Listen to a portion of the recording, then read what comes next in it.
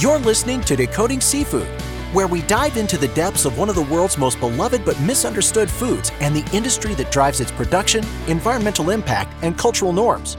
Join us as we peel back the layers and speak to the players of the seafood industry, from chefs to scientists, influencers, and everyone in between.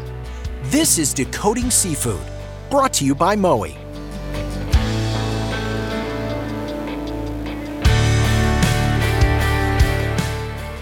In the face of burgeoning global issues like climate change, poverty, war, and world hunger, it can be difficult to find hope, much less empowerment.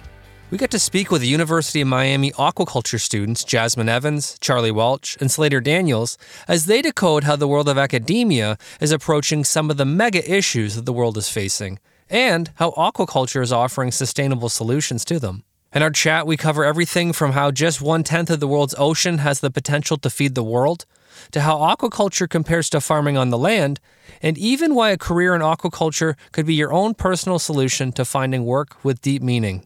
Let's dive in. We're here today with 3 University of Miami aquaculture students. We have Jasmine, Slater, and Charlie. How are you doing, guys? Doing great. Really enjoying Boston Seafood Show. Yeah, thank you so much for having us. I can't believe the second largest seafood show is here in the U.S., so it's awesome. What's it been like? It's been incredible to get to talk to so many people that hold different roles in the industry. I've seen a lot of the science in the industry, but seeing producers and people that are buying products and people that are producing equipment and just getting to have meaningful conversations with all of them has been awesome. Yeah, I think the coolest thing, having come from an aquaculture mindset, is just to see how global aquaculture is. I think that's been discounted for so long in the U.S., and so to see, gosh, even before we walked up here to speak to you, we just spoke to a farm that's in Turkey. So didn't really have any exposure to that prior, realized that there's a ton of production coming just from all over the world, so I think that was a really cool perspective shift for us. I am fascinated. The 3 of you from 3 different states within this beautiful country, representing 3 different kind of cultures and 3 different kinds of lifestyles that interact with aquaculture and seafood in different ways. Was there maybe a specific moment or memory or situation that really inspired you to get into aquaculture for schooling and really consider to study it? I've been working at the hatchery at the University of Miami for about 2 years now. And the way I stumbled into that was kind of random. It was my junior year and I had some lab experience, but I started to be like, I'm not sure what I want to do. I need more. So I sent out an email with my resume to a bunch of labs on campus and they answered me really quickly and got me into a volunteer position.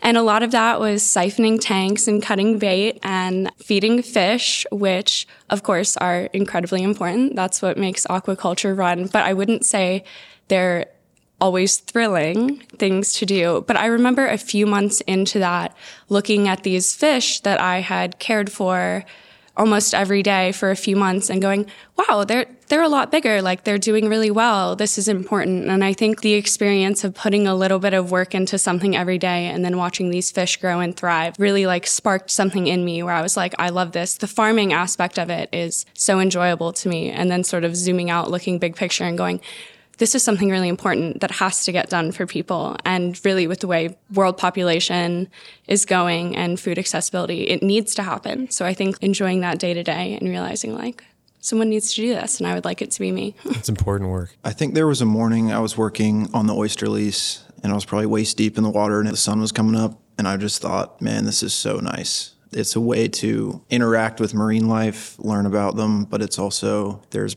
private industry, there's business. I knew that I didn't really want to go into academia just because I do really like business. So I started to think, how can I be involved in this and still study marine life? And aquaculture was the best combination of marine life and business. So that's kind of how I got there. It's a great visual. Boy, I would probably describe it more like a sunrise. I know that's kind of cliche maybe, but it was a collection of things. If I'm thinking back, one thing was the word aquaculture wasn't in my vernacular when I learned about it, but growing up in the Northwest, constantly hearing about the salmon runs and, man, are they going to make it up the river this year? Fishing for steelhead in Idaho, that's a long distance from the ocean. I think it was just a natural progression to be like, man, it would be nice to somehow have some confidence that supply would be here yearly.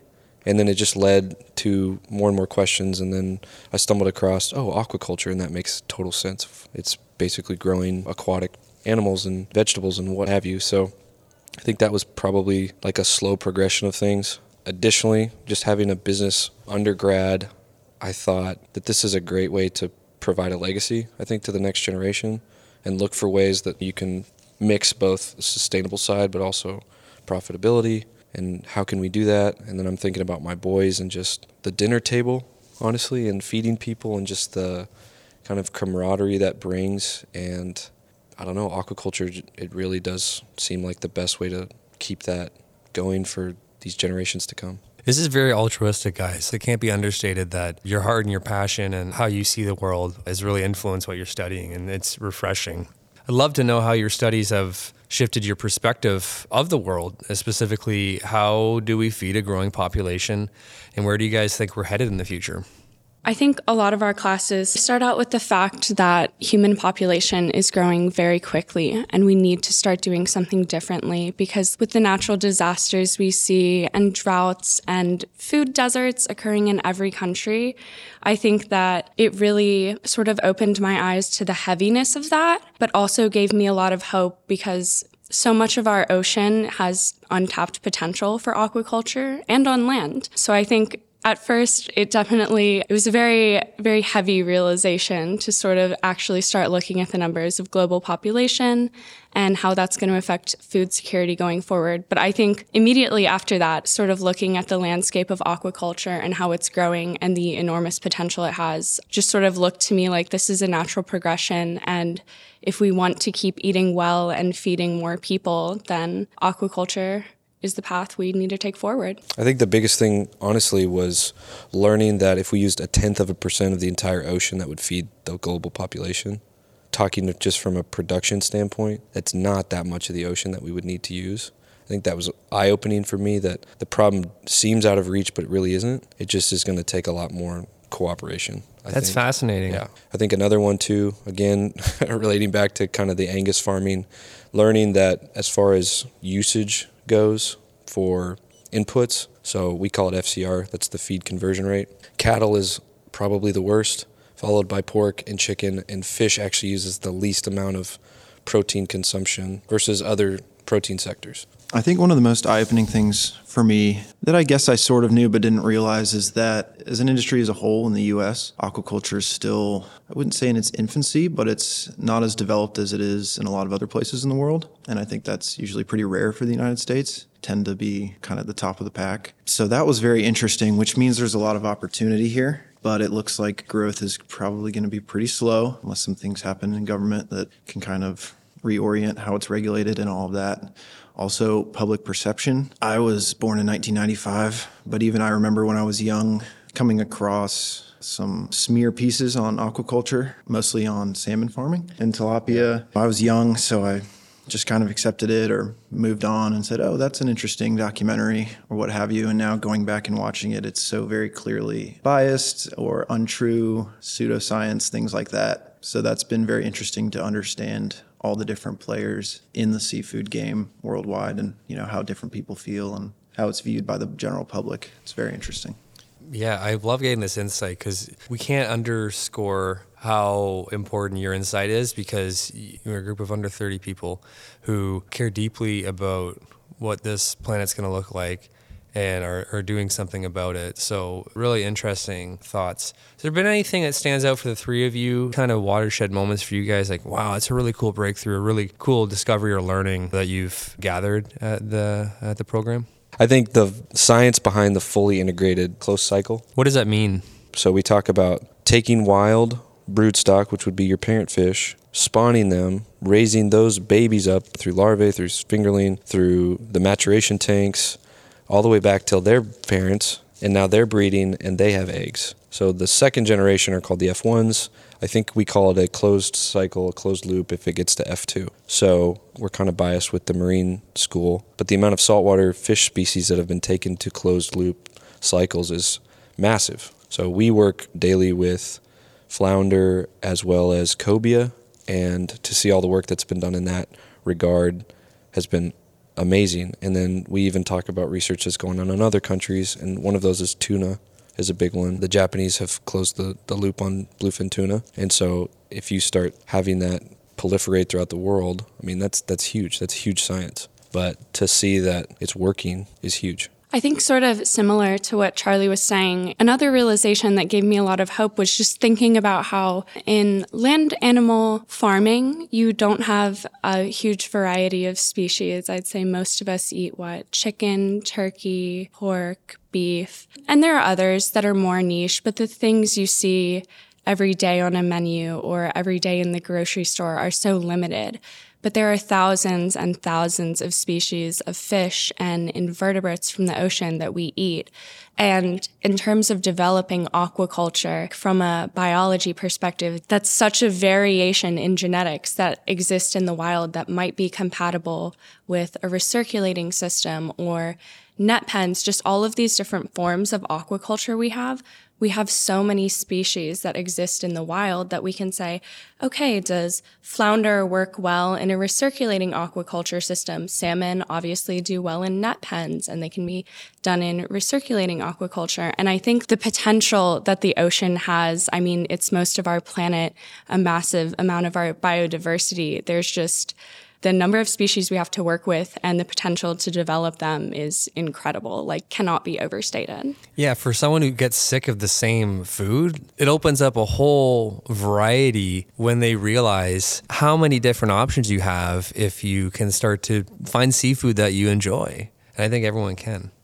It probably doesn't seem very special to us anymore, but I remember getting there, and they've recently been doing a lot of work with the cobia. What is that kind of fish? Native to the East Coast. They're migratory. It looks almost shark-like. A giant remora-looking shark. Yeah, they're closely related to remoras, like shark suckers, but most people that come into the lab are like, are you raising sharks? What are those? And we're like, no, this is a cobia. They're a white meat fish. They have big, thick fillets. I've had probably a 2.5, 3-inch thick cobia fillet before. That was cool to see that they had closed the loop on cobia, because I grew up catching them in the Outer Banks, and restaurants would very rarely get cobia because there's not a huge commercial fishing presence for cobia specifically, even though it is such a tasty fish. And so coming there and seeing that they were trying to move that sector of the industry along was really, really cool, because I've always been a big fan of that species. So I think one of the coolest aspects of aquaculture that we have touched on, the three of us have kind of touched on, but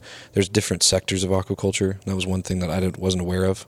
So restorative aquaculture focuses on rebuilding reefs, essentially out of oysters and other shellfish and mollusks. But then additionally, there's a whole industry of seaweed and thousands of different species of seaweeds and sea vegetables that are starting to be adopted back into culinary. And I wasn't really aware of this. Shout out Bren Smith on his book, Eat Like a Fish. But there was a history of culinary expertise that just focused specifically on sea vegetables. So it's not all just finfish. It's everything. It can be abalone or mollusks or finfish. There's all different kinds. They all have their place. They all have specific contexts that can help particular environments. But all of these different areas really expand how even different cultures and people groups can relate to the oceans. That's encouraging. I want to kind of go down the row here for the three of you, and I'm a big picture guy. What do you hope to accomplish or change after you graduate? Personally, my career goals, I would split them into 2 categories.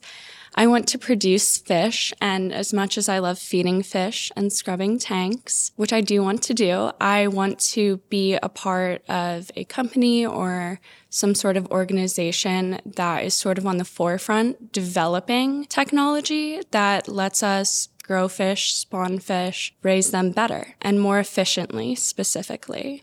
And then on the other hand, I've recently become more interested in aquaculture-related communications, particularly social media appealing to a younger crowd. And I would really like some part of my career to be communicating that aquaculture is good. And this negative perception that we have a lot of the times comes from blanket statements made by people who have a financial interest in aquaculture not developing. So I also would like to be involved in production, hopefully on my own company. Haven't decided what species yet or where. Well, I'd like to get more experience before I make that decision. I also would like to hopefully be some sort of ambassador for aquaculture, change the public perception a little bit. Most people I know either don't know what aquaculture is, or if they do, they generally don't have a particularly favorable view on it.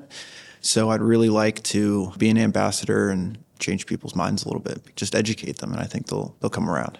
I really want people to be able to have this conversation, and I think the podcast hopefully will allow people to have those own conversations over a dinner table and the bar and wherever they are at. So yeah, Charlie, I don't know if there's a specific goal you're setting out to accomplish or change. I think big picture, I'd love to see and be a part of the change of just aquaculture adoption in the U.S. We talk about Goldilocks countries as far as aquaculture production. We're one of the largest, if not the largest, seafood consumer markets in the world. It just makes no sense that most of that seafood comes via imports. So it makes sense that production can be increased here. I keep going back to my grandparents, but they were huge benefactors of government subsidies for Angus farming and things like that. I'd love to see our government help us get more self-sufficient from a seafood perspective. So I would love to get involved in production in some way. Kind of that was my hope and dream with getting my undergrad degrees in business and accounting and finance specifically, is to be able to make those business decisions and how to run a business and things like that. And then just, I love fish. And I don't think it can be understated.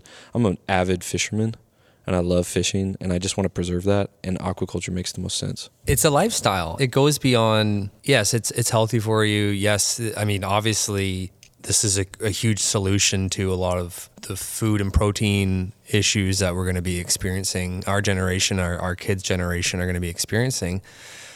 But there's something really beautiful, and there's a human connection with the waterways and that interaction with the fish and taking care of it. And I think there's something very human, deeply intrinsically beautiful about connecting with those waterways that we've grown up with and we live around. So a final thing, if our listeners only need to know one thing about our talk today, like you said, you're really excited about convincing this generation about why aquaculture matters and why you should care about seafood and the lifestyle that kind of surrounds it, what would you want to say to them?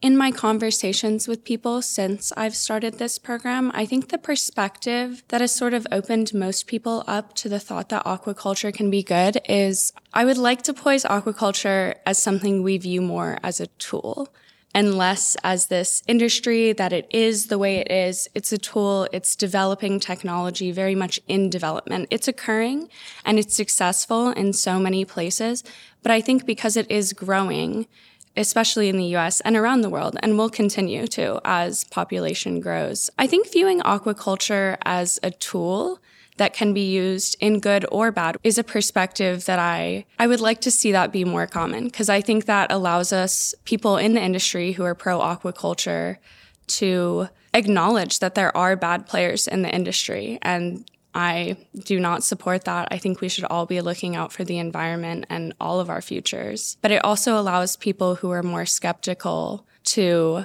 open their minds to the fact that this is a tool and it doesn't have to be something that harms the environment, and it can be something that has a really strong net positive. I think a big takeaway, a message kind of stems from what Charlie said earlier. I think we import around 90% of our seafood here in the U.S. So that's kind of ridiculous. That kind of hits you in the face. You go, wow, that's 90%. That's a lot. And I think that the industry as a whole has so much room to grow in the U.S. Hopefully people can become more educated, understand more, because there's not just farming. There's a whole collection of jobs and special skills that go into running a farm, also the financial side, the nutrition side, designing and operating all the equipment that goes into the farm. So there's a lot of jobs and industry that support aquaculture, and it's all kind of intertwined. And there's a right way to do something and there's a wrong way. And I think the industry has progressed a lot. So I think a lot more people are doing it the right way these days. If we can just kind of continue to develop that and open it up in the U.S., it would be a good thing for all of us. I think the takeaway message for me, if I could just put it concisely, is I want to be in the business of hospitality, I guess is the best way to put it. So Jasmine said it really, really well, but aquaculture is a tool that we can do that with. I think it's a way to get people to the dinner table. Despite what culture or background you come from, everybody eats. Food is a really uniting thing for all of us, and to do it in a way that can protect the environment, that's transparent, that is also really good for you. It just makes the most sense that fish would be that. And then to combat a lot of the issues that we're seeing kind of globally with all these different environmental stakes, to do it in a way that's sustainable, I mean, fish farming just seems like the best option forward. And I don't want to gloss over the fact that there has been not the best history with aquaculture. I think what's interesting and awesome about our generations is we don't really have that history. To us, we're seeing there's issues and we need to fix them. And to me, at least, aquaculture it really does seem like the best way to create protein, to drive hospitality, to unite different cultures. And maybe that's pretty altruistic, but I'll stick by it. We need altruism. In a world of doom and gloom and conflicting opinions, we need altruism. Yeah, we need hope. Jasmine, Slater, Charlie, thank you for your time. If people want to be able to follow you guys as thought leaders for New Generation on social, where would people be able to follow you guys? I'm available on Instagram and TikTok at Blue Ocean Harvest, all one word. And I'm also on LinkedIn under Jasmine Evans. You can just reach out to me on pretty much just Facebook or Instagram at Slater Daniels. If anyone wants to talk aquaculture, just shoot me a message. You can reach out to me on LinkedIn as well, just Slater Daniels, or email me at spd89@miami.edu. I use LinkedIn. And so I was going to say, if you want to find me on LinkedIn, Charlie Welch, I would have loved, and I know that the people that made themselves available to ask questions, even via email, was huge for me to just ask questions. How did you get interested in this? We've got professors, literally, not only just Dr. Benetti, but they've had 30 years and they've seen the history of aquaculture, and there's a lot of knowledge. So honestly, I'd love to just even answer emails. So I can be reached via email at charlesrwelch3@gmail.com. Jasmine, Slater, Charlie, thank you so much for helping a new generation decode seafood. And thank you for listening. Thank you. Thank you for having us. Thank you, seriously. Appreciate it. Make sure you subscribe to Decoding Seafood today. Available on Apple Podcasts, Spotify, Google Podcasts, and wherever you get your podcasts from. Brought to you by Moe.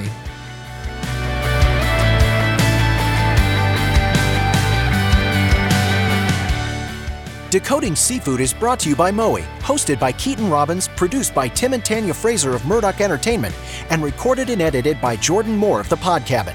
Executive producer, Rodder Creative Group, with special thanks to our community of contributors and those that follow us.